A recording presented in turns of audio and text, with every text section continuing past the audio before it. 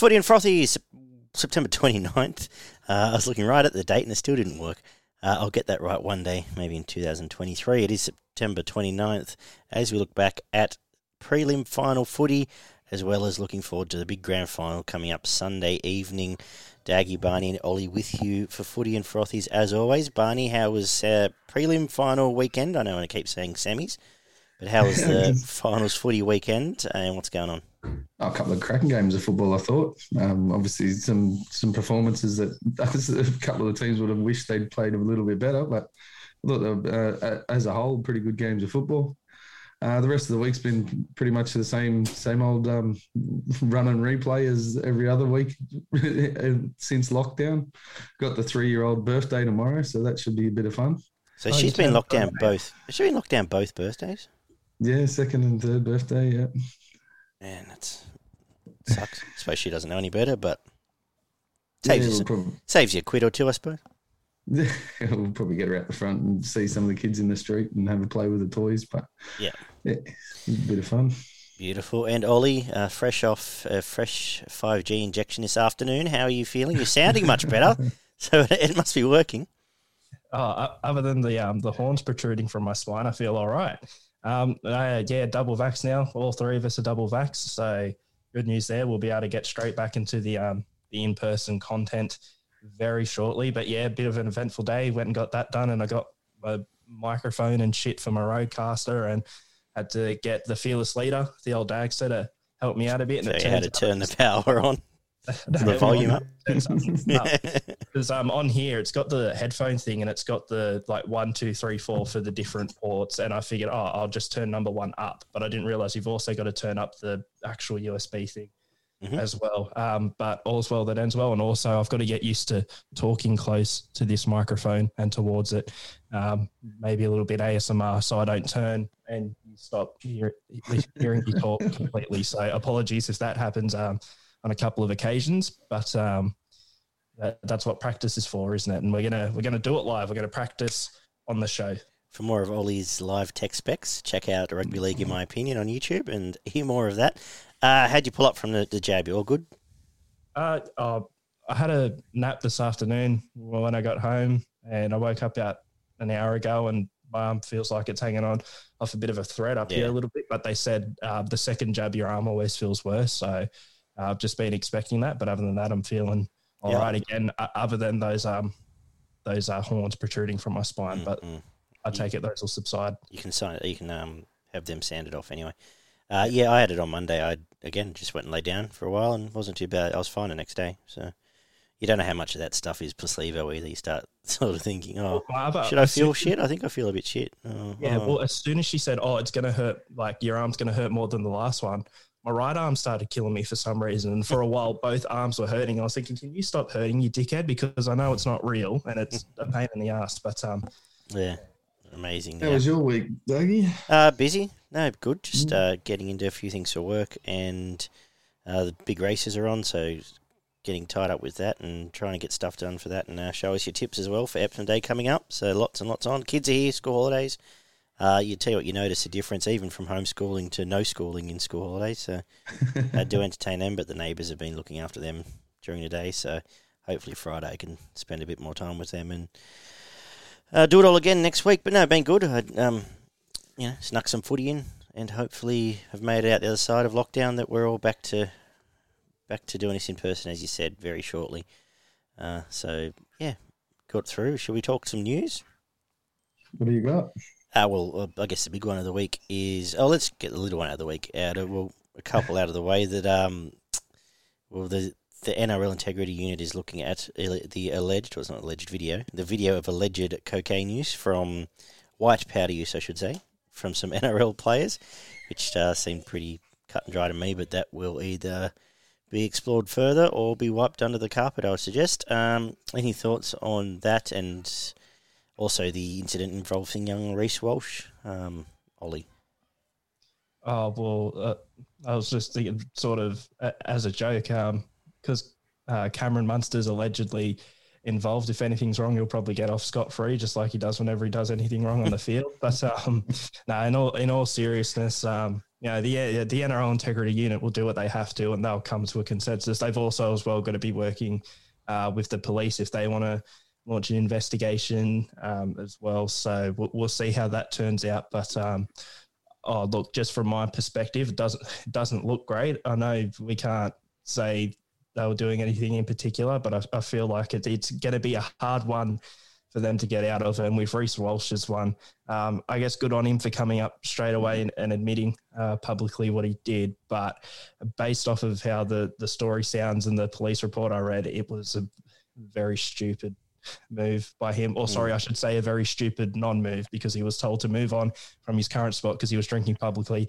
All he had to do was just walk down the road, I think, and the police wouldn't have come back 45 minutes later to then say, hold on a minute, didn't we tell you to move from here, and then arrest him. But again, he's only 19, and as someone, that's only 21 as well, I can sort of, I guess, sympathise with that you're going to make mistakes, but the important thing is to grow from those mistakes and learn from them. So hopefully he does that. I thought there's the first week I can remember actually where there hasn't been complete outrage about it, where I think a lot of the comments have been, well, this is what everyone does, so what do you want us to do about it? I think even Volandis said something along the lines of, well, the stuff that happens in the NRL is no different to anything that happens in real life. And given a high number of tradies I would know would frequent similar activities, I am not surprised young men who earn multiples of that amount do the same thing. But Barney, any takeaways from any of that?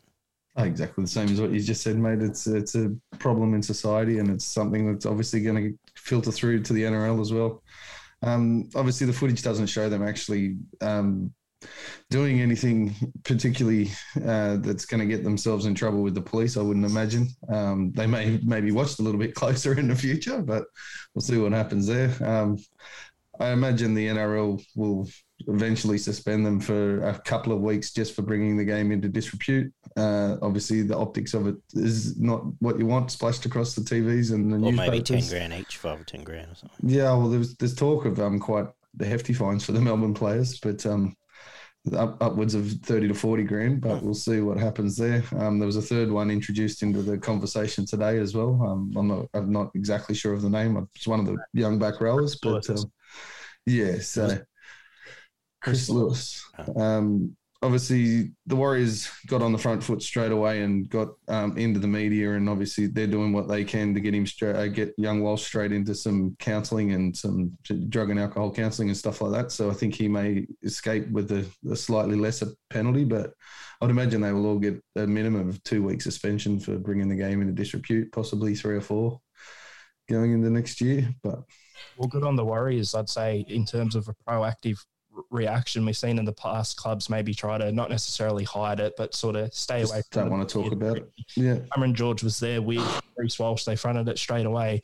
But I guess with the Melbourne Storm situation as well, as athletes, they got to remember, pick and choose who you hang out with. Don't hang out with any potential fuckwits who are just there to ride off your coattails and possibly try to film you doing something incriminating, because this is what happens. This is it's very much it's an easy.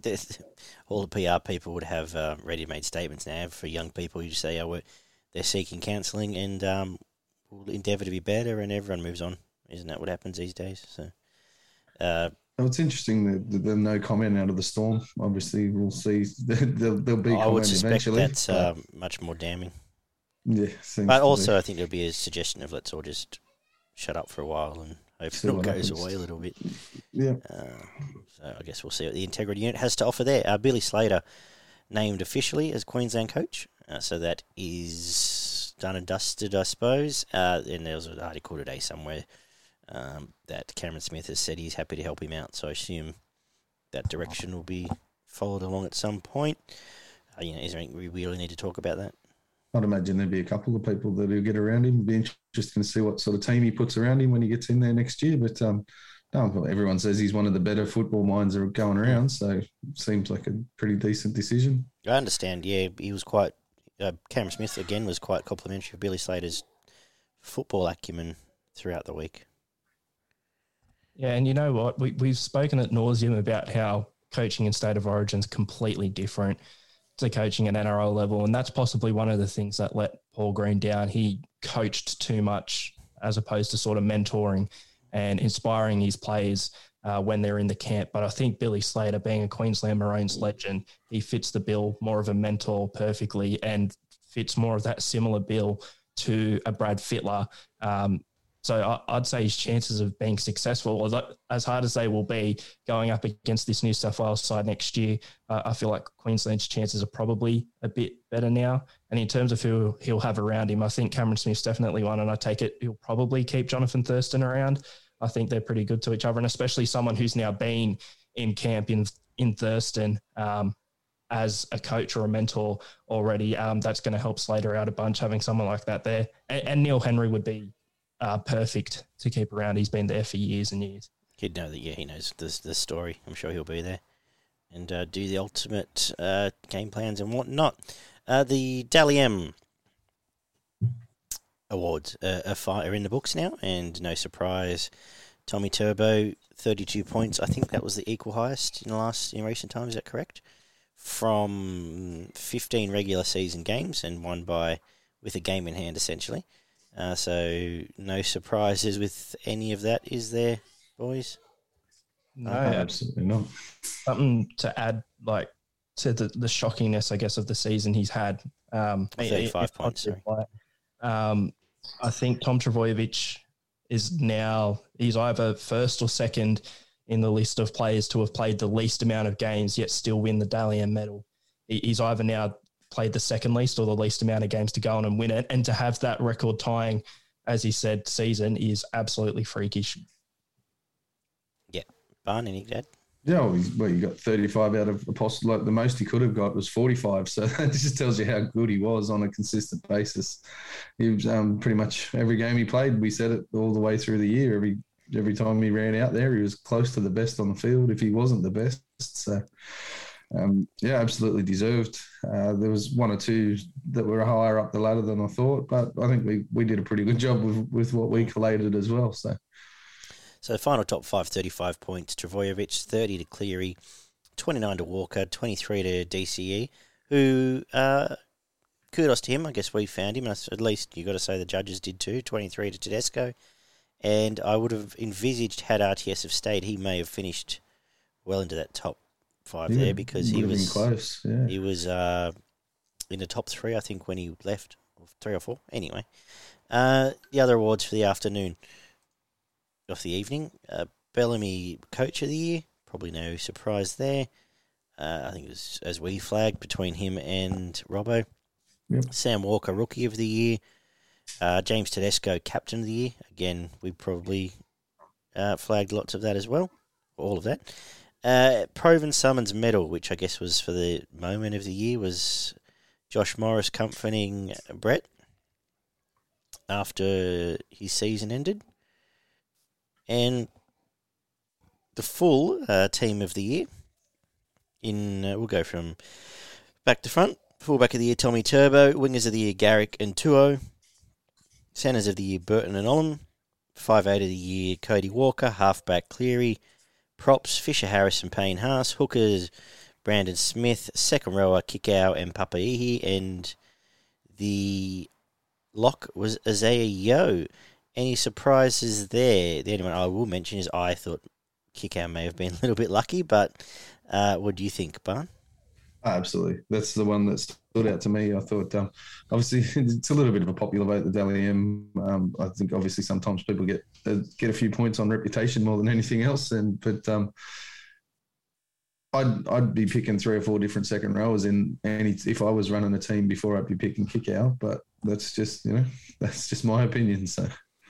Yeah, maybe it's a bit of my Titans bias coming into it, and I don't think David Fifita should have been one of the second rows of the year. But for him to, I don't even think he was in the nominees. So for Kikau to not only be nominated but to win it, and for Fifita not to be even nominated, I personally think Fifita still probably had overall a better season than Viliami Kikau. So that was a bit of a surprise. But I think Papali'i deserved it, but to go with him, I probably, even though he had a relatively poor in some areas finish to the season, I probably still would have gone Satili That's who sort of jumps out at me at the moment. But again, his end to the season probably let him down a little bit. Yeah, it was a tough one. A lot of the back rows missed a bit of time through suspension and injury, which doesn't help. I think if Angus Crichton doesn't miss 6 games, Crichton, he's a walk up. I'd almost still pick him probably, but that is me. I don't even think Crichton was nominated either. Well, the trouble with it is if you're saying Kikau and Fafita are like for like, Fafita was better than him. Yeah, 100%. If you're comparing apples to apples, if you're going to make the argument, which I sort of would, that an Angus Crichton or a workhorse back rower or a more consistent back rower relative to their team, so Dale Finucane, a Luciano even, I'm just trying to think off the top of my head now, those sort of players, I could probably name 5 if I really sat and thought, which I haven't even done, I'll be honest. But, like for Fafita won more games for his club and easily than Kikau did in that same position. There's a bit of chat around the centres. A few people that I'd seen around the traps mentioning that they thought Manu possibly should have been mentioned in there, maybe in front of Olam, or sort of same sort of, I would personally have Manu in front of Olam, but the argument that his best football was played at fullback. Well, that's the thing. That might be the tricky one. As a Joseph Manu lover, I'm actually on the Justin Olam side of things because on multiple occasions this year, Manu actually played at fullback and 5'8". So it's not necessarily that he's had a better or worse season than Olam, but Olam's just played in the centres more. Olam was good, but when it comes down to Dally M points, it's generally an impact in a game, whereas Manu would be good consistent in every game, whereas Olam had games where he had a massive impact on those games, which would have scored him some, which takes a lot more notice than what Manu just doing his job does. And unfortunately for Manu, I think in just about every game where Manu had a blinder, so did Teddy. Yes. And who are the voters going to go for? I mean, it was evident he finished in the top 5, so yeah. Tackle of the year, Xavier Coates. Try of the year, Tom Turbo's try against the Cowboys. And the VB hard-working player of the year, Isaiah Papaihi. So that wraps up all of that. Any final thoughts there? Good. The VB one's a bit interesting to me. Obviously, I'd like to see exactly how they break it down and go into it a little bit deeper. Just, Papali'i played probably half the season. He played 50 or 60 minutes. So there would have been some guys like your Murrays and Yos that were playing for 80 minutes every game that, you could argue would probably be more deserving of that sort of award. But I'd be interested to see if that was a genuine point scoring thing where they keep their hard earned index and add it all up at the end of the year, or whether it's whatever. I don't know. Yeah. Whether it's all just a bit of a wank.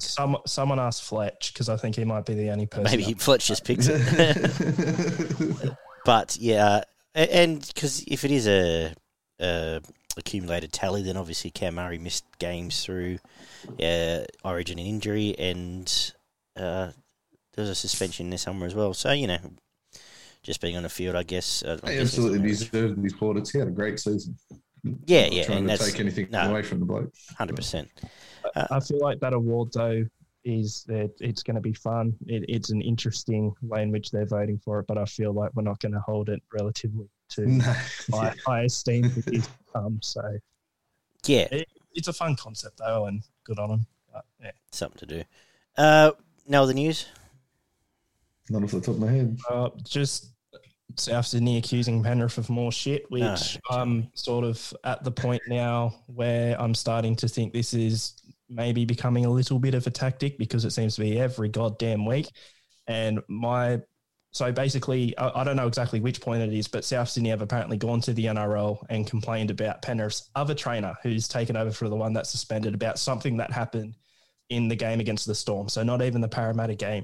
And Wayne Bennett was the one who came out and accused Penrith of tactics and stuff in the first week of the finals. Melbourne were apparently accusing Penrith of creating a plan to influence the referee in the third week of the final. So I'm starting to see a little bit of a theme here, and I just hope and pray that it doesn't become a consistent theme in years to come, that when we hit finals time, everyone just starts pointing the finger at each other as a tactic. I really hope that doesn't happen in years to come. Wayne's been doing it for decades. He's done it 4 or 5 times during the year this year as well. And he's done it as Queensland coach and New Zealand coach and every other coach. Yeah. But it's not just Wayne now. Like, as I said, Melbourne were apparently even making allegations. So I just hope it doesn't become a wide. Well, they know. The thing is, if you make an allegation, you know it's going to get focused on. And that was, I think, the point. Absolutely. And if it takes 2 or 3 days of the media talking about that rather than pulling your team apart and, putting glaring weaknesses or, putting your strengths on show to everybody in the world, it's it's just a diversion tactic to try and take the heat off the players, I think. Yeah, at the end of the day, the last 2 weeks has finally broken me, and I've stopped watching all those rugby league shows anyway. It's all the same. When it's the same people and the same very much so. I don't even tune in anymore, and for 25 rounds of the year I did, but it doesn't interest me. I don't read the paper now, and we'll move on. I think as much as I love footy, it's probably peaking at the right time to keep us all fresh over summer. I'm done after this weekend. So, anyway, let's get to Friday night, where the first prelim final resulted in the Rabbitohs 36 defeating the Seagulls 16 in front of 26,249 people. Bunnies turned up and were outstanding again, Barney. Weren't they? 7 tries to 3, 4 out of 7 conversions for Souths and 2 out of 3 for Manly. 77% completion, played 67%. 37 out of 48 sets, played 24 out of 30. 500 plus running metres and 140 plus post-contact metres for Souths over the top of Manly.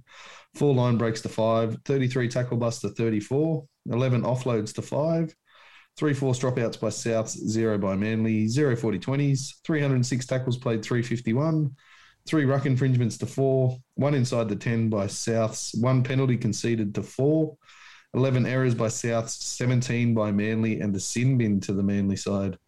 Cook made 38 tackles, Jake Trbojevic made 56, Murray made 195 metres, and Garrick made 222. Graham missed 4 tackles and made 18. Walker missed 4 and made 20. Croker for the Manly side missed 5, but he also made 51, so you might get a pass mark for that one. Tommy missed 3, made 8, and Garrick missed 2 and only made 1 tackle. What do you make of the game itself?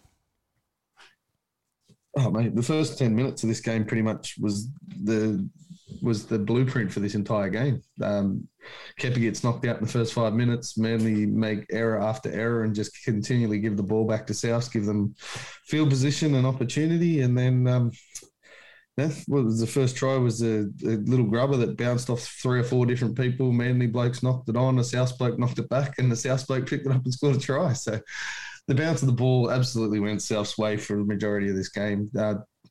Don't get me wrong, Manly didn't ever look like being, look like taking control of this game. They looked okay in patches when they got down into South's end and got some ball. But for that first 20 minutes, they barely had the ball at all. South just continually pressured their line when they had the ball, made very little mistakes, gave Manly absolutely nothing for that first 15 to 20 minutes. Taff looks like he's starting to really sync up with that back line. Like that cutout ball that he put AJ over for, that was a brilliant pass from the young kid. Obviously spent a bit of time in the halves, so he can pass the ball. Is he their half option next year? Apparently so, yes. Right, okay. Keep going. Apparently he's going to move into the 7 when the Reynolds moves on. Yeah. So, when Manly did have the ball, they started to they did break Souths open at different times. And then Tommy, another story for the game, they got across the line and Tommy just couldn't get the ball down. Like every other game this year, he scores that try pretty much, they just all fall off him and he puts it down and then they're back. But they drop that one, bomb that one, and then the next one they score on the other side of the field and it gets called back for an obstruction, which, we've mentioned it many times. They're that far away from where the actual obstruction happens. That player was never going to be in the line to make the tackle. But under the letter of the law, under the letter of the law, I had no issue at all with the call. But no, exactly, it was never going to. He wasn't going to get across there and stop the try. No, absolutely not. But the little kick from Cook, that was brilliant. Manly didn't contest the ball at all, and then it bounces straight back to a Souths player. Cook does a little donut in the backfield and then puts that kick through for Walker. That was a brilliant kick off his wrong foot as well for Walker to score. And then it's 22-0 at half time, and Manly were never coming back after that. They did score straight after half time, and I sort of thought, well, maybe if they get the ball and control it for pretty much the whole second half, they might get an opportunity.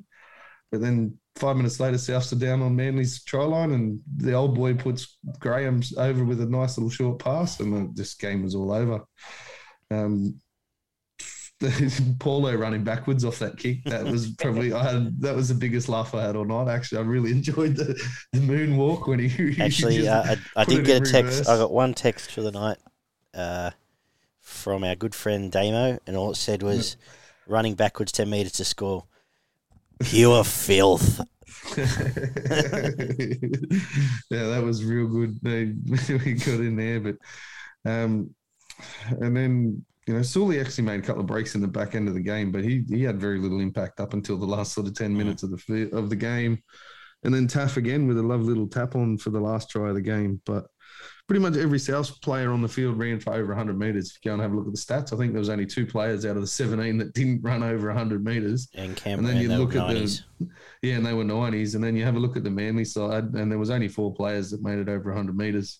Yep. And Jake and Garrick, I thought were probably the best players for the Manly side, and the 2 back rowers had a pretty good go, but they were just out-muscled in the middle of the field. Cameron Murray and Cook were the best 2 players, I thought, for the South team. They absolutely dominated the middle, especially in defence. They just didn't let any Manly momentum go through the middle of that field. And then Walker and AJ cashed in on the back of it, but there was a really good team effort from South, I thought. Ollie? It's almost as if South Sydney went, oh, that thing we did against Penrith worked pretty well. Let's try doing that again and see if it works again. And it did, just absolutely killing Manly through the middle. There have been a couple of times this year where I think we've brought up Manly's forwards have looked a little bit cracked, if you will. They think, there is weaknesses here that can be exposed. And South Sydney just well and truly exposed them, other than really Jake or Olakau'atu, really. Mm-hmm. For me, they just absolutely dominated them. And as you said, Barn, pretty much every forward for South Sydney ran over 100 metres, bar Jacob Host, who only played 9 minutes in the entire game. So, they just absolutely killed them. And you have to have a pretty stern defence to be able to take that on, that forward pack just coming at you. I think, the way Penrith defended in the other game, I think they're probably a chance at maybe stopping them, but Manly definitely weren't. They just got absolutely hammered, and then that was the story for the rest of the game. They laid that foundation. It was very similar to the game against Penrith, although Penrith's probably a bit of a better side than Manly, and that's why the gap wasn't as big, but it was the same sort of foundation. First 20 minutes, I think, as you brought up, Barney, just absolutely go at them. They did that, and then that's when they could start really, getting the ball to your Walkers and out to your AJs, etc. And I thought Walker was great as well, capping off a great Dally M contending season. I think it's probably the highest he's finished in the count, and I was about to say a good way to sign off, but he's playing this weekend. A good way. It was definitely a big part in getting his team to the grand final. I think you've covered off pretty well, boys. My main point was I just mentioned what a star Cam Murray is. 195 run metres, 35 tackles. I think he missed 1 or 2, and all those tackles meant something as well. Some key offloads, and just his ability to just, with Cook, control that middle was just such a difference maker in this game. With the Manly forwards, I think it's a case of, with all due respect, because they're good players and they're even better players, but it felt a bit like the men versus the boys, and it has a couple of games. It did in the Melbourne game too, and I flagged it a little bit.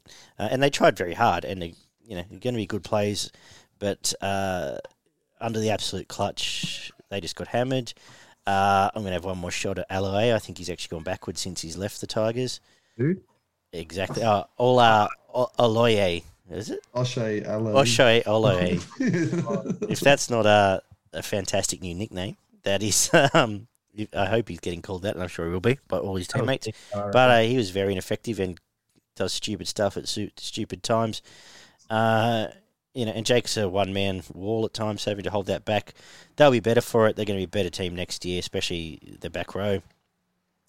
And just lastly, what a masterstroke it's been promoting the Professor ever since he's gone into the starting lineup. Their pack's grown a leg, and the offshoot is Tom off the bench has been fantastic ever since as well. So good on them. They're now a tough, big, bruising team, Souths, out of nowhere. I think we would have predicted that at round 19 when we said they couldn't win the comp with no forwards, or someone did here. The defence has improved out of sight in the last 6 to 8 weeks, probably since Latrell's gone. The defence has just gone to another level. They're just keeping teams to 10, 12 points, whereas they were conceding 50 against Penrith and Manly, Melbourne, and they conceded that whole 30 time a few times earlier. They've kept the opposition in the opposition half for 70% of the game. Been fantastic, and we'll get to our preview later, but very impressed from what I've seen, and from all reports, Adam Reynolds will be fine this week, so we'll get to that soon. If Cooper Cronk plays in the 2018 Grand Final, then I think Adam Reynolds plays in this one. I just wanted to bring up, though, quickly before we moved on, you're underselling Cam Murray a whole lot, because he actually didn't miss any tackles. Oh, didn't he? Sorry, I thought it was 95. That's how perfect he is. Wow, I understand that. He jumps in at 7 a little bit as well. Not as much as your likes of his Isaiah Yeo, but he does get in there on that big backline sweep, which gets his 7 and his 6 that one player wider. So they've got that little bit more room and time to do what they need to do to get their outside backs into the corners. So. Well, we've talked about how important it is that the top. If you said the top 4, let's say. Without putting him in ordering, but Yeo, Jake Turbo, Cam Murray, and Radley all do that. Absolutely, and it is a massive part of, I guess, the modern age lock now.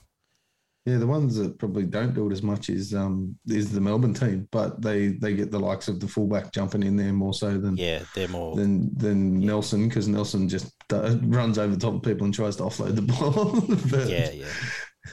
Well, it was in the week leading up to the game. I actually, on Fox, watched the Matty Johns podcast, which they've recently brought back. And I like the way they've reinvented it, because we've been calling for sort of an analytical show for so long. Technical breakdown, yeah.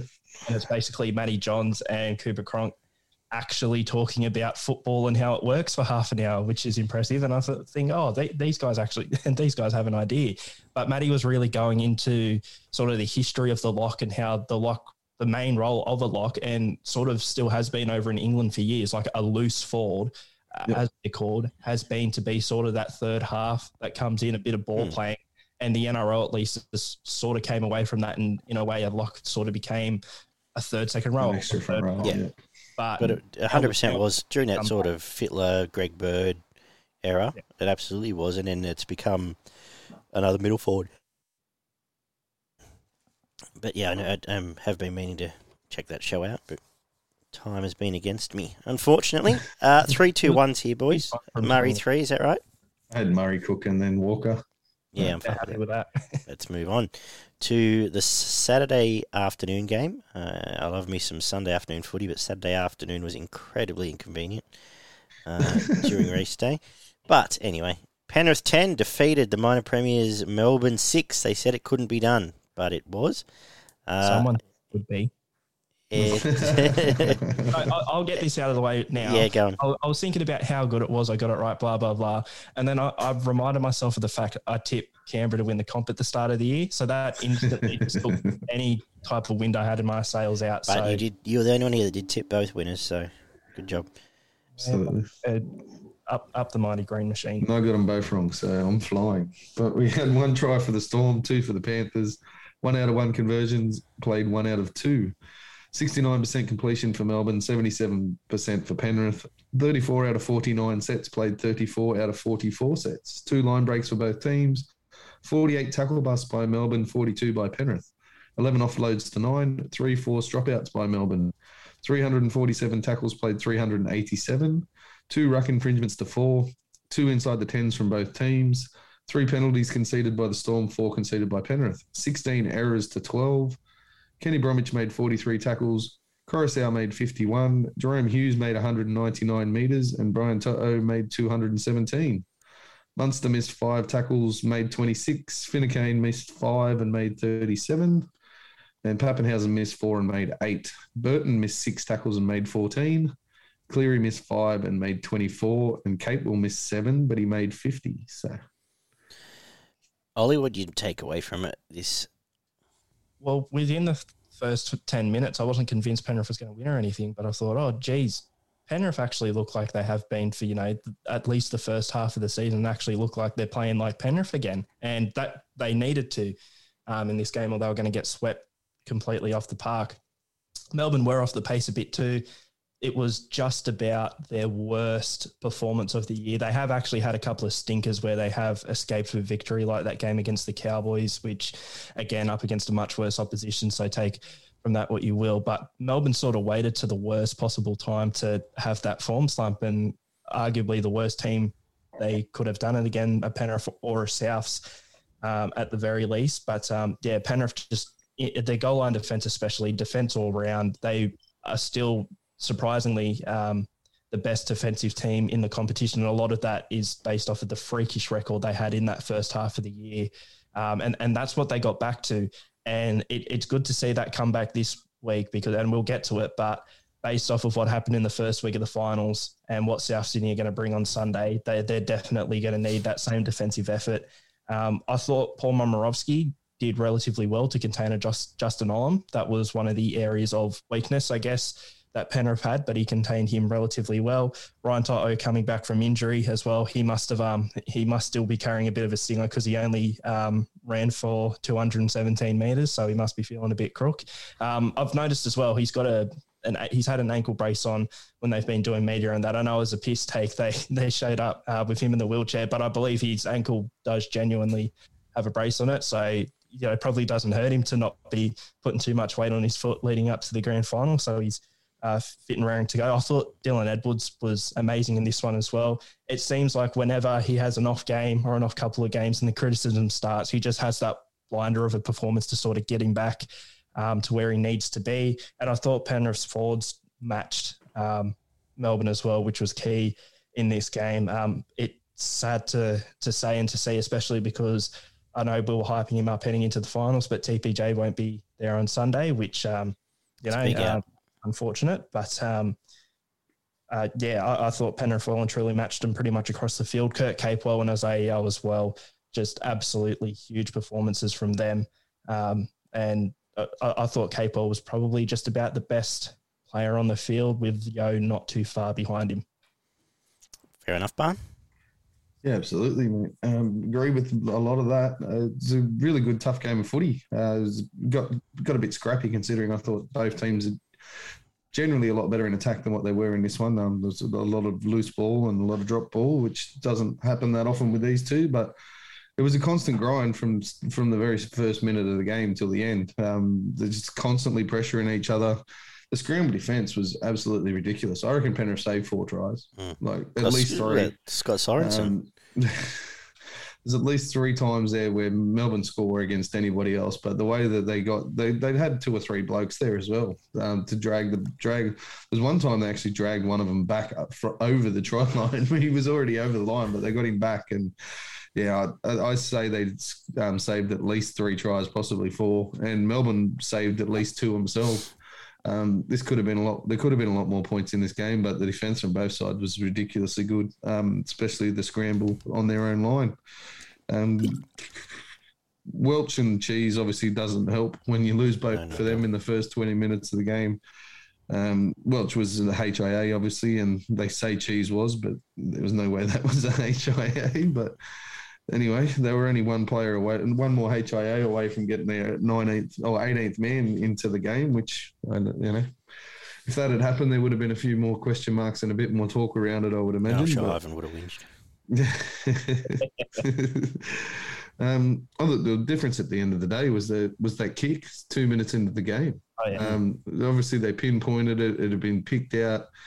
It was a coach's play. It was either him or Nathan. One of them came up with it during the week, and they knew it was going to be on at some point. They out and out said it was the Tedesco play from they pinched it back in round off the Roosters, round 15. But yeah, Tedesco did the but same obviously thing. father and son had probably sat down during they've probably been planning it for weeks, mate, or months, as we said, since round 7 or whatever it was. But they knew there was an opportunity there, and it was a pinpoint kick to Crichton in the corner, and ended up being the difference in the game. Realistically, there was only 2 players I thought from the Storm team that were actually a constant threat in attack, and that was Jerome Hughes and Nelson Asofa Solomona. The rest of them seemed to lose their head a little bit and started doing that sideways stuff that we've talked about. They felt very frantic very early. They did, absolutely. And they didn't seem to have a plan to break Penrith down. They seemed to go to the edges a little bit too early for mine. Yeah. I thought they should have played in the middle a little bit. I think that's more, just where Cheese... Those games where they were like that, Cheese was the one that used to straighten them up. Yep. And I think they messed him. And Harry seemed to lose his head at different points in the game as well, which wasn't great. But as I said, Nelson with his offloads and his big, strong carry, especially towards that last 10 minutes, he looked like the only opportunity they had with him popping an offload for him to maybe score at the end of the game and steal it. And Jerome Hughes broke 5 or 6 tackles on his own, just running that good line on the outside of the halves and in between the centres. And he looked like putting them away at different points in the game as well. But that didn't happen, obviously. There's a lot of errors from Remy Smith and Jennings. Well, the Jennings bomb try, he just completely dropped it with the line open. He should have just strolled over and scored, and it should have been 6-4 or 6-all early in the game, but that didn't happen. And yeah, those mistakes, when they did get it wide, they seemed to make mistakes. And if they didn't make mistakes, it went back into the middle of the field and Penrith just shut them down. So Penrith's defensive effort was amazing. I hate to say it, I thought they missed Nico. I thought Nico plays fullback for a lot of this game. They probably do produce a little bit more because he had that little. He has a great sense of calm as well. Well, he would have been there with Jerome when Jerome did make those breaks down the side. Yeah. Whereas Pappenhausen wasn't anywhere to be seen when that happened. But Nico used to play with that bit of calm as well, or does play. But look, Penrith have now put 2 grand final performances back to back. I guess you've got to give them credit. And I sort of concur with Ollie that it just wasn't Melbourne's, best by far from their best performance. But whether or not they just had a really good draw, or whether they were good enough at times to get out of situations and just weren't in this case. And you got to give credit to Penrith for that. As you said, their scramble was just as important. So.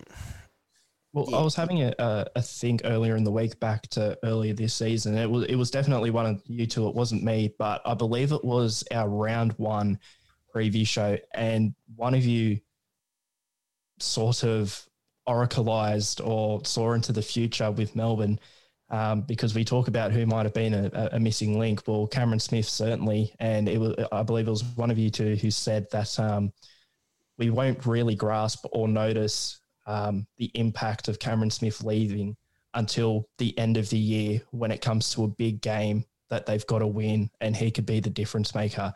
And, that they'd be fine throughout the season. They could still be flying, but when it comes to that game, that's when we're going to see. And I'm not going to out and out say Melbourne win this game if Cameron Smith plays, but Jesus Christ, they certainly don't play that bad.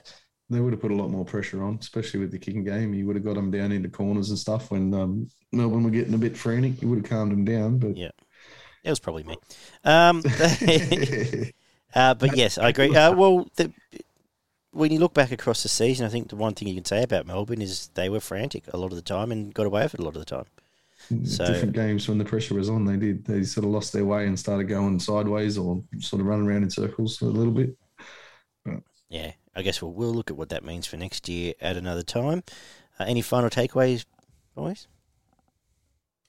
I think we covered pretty much everything. I had Capewell as the man of the match. I had him with the 3 points. Worked his absolute backside off, as did Yo. I gave Cleary the 2 points just because he was the defining play with the kick. And Yo, the one. Also, Appy was a hell of a lot better than... I think it was probably Appy's best game of the year. Considering, a lot of that came off the back of Penrith sort of, they tired Melbourne out a little bit with their constant side to side. Like they were playing a lot of lateral football and playing through the edges and the centres, which stretched their forwards a bit. But Appy actually got out and ran the ball quite a few times and actually made an impact, which he hasn't done for a while. So, no, I actually did have no disagreement with any of that. So, happy to bank those points and draw the curtain on our prelim final review. Given we've gone 45, we might cut this and come back with a standalone show for the grand final. If that sounds all right for you two fine gentlemen. Oh, there's a grand final this weekend. Completely. I've heard. So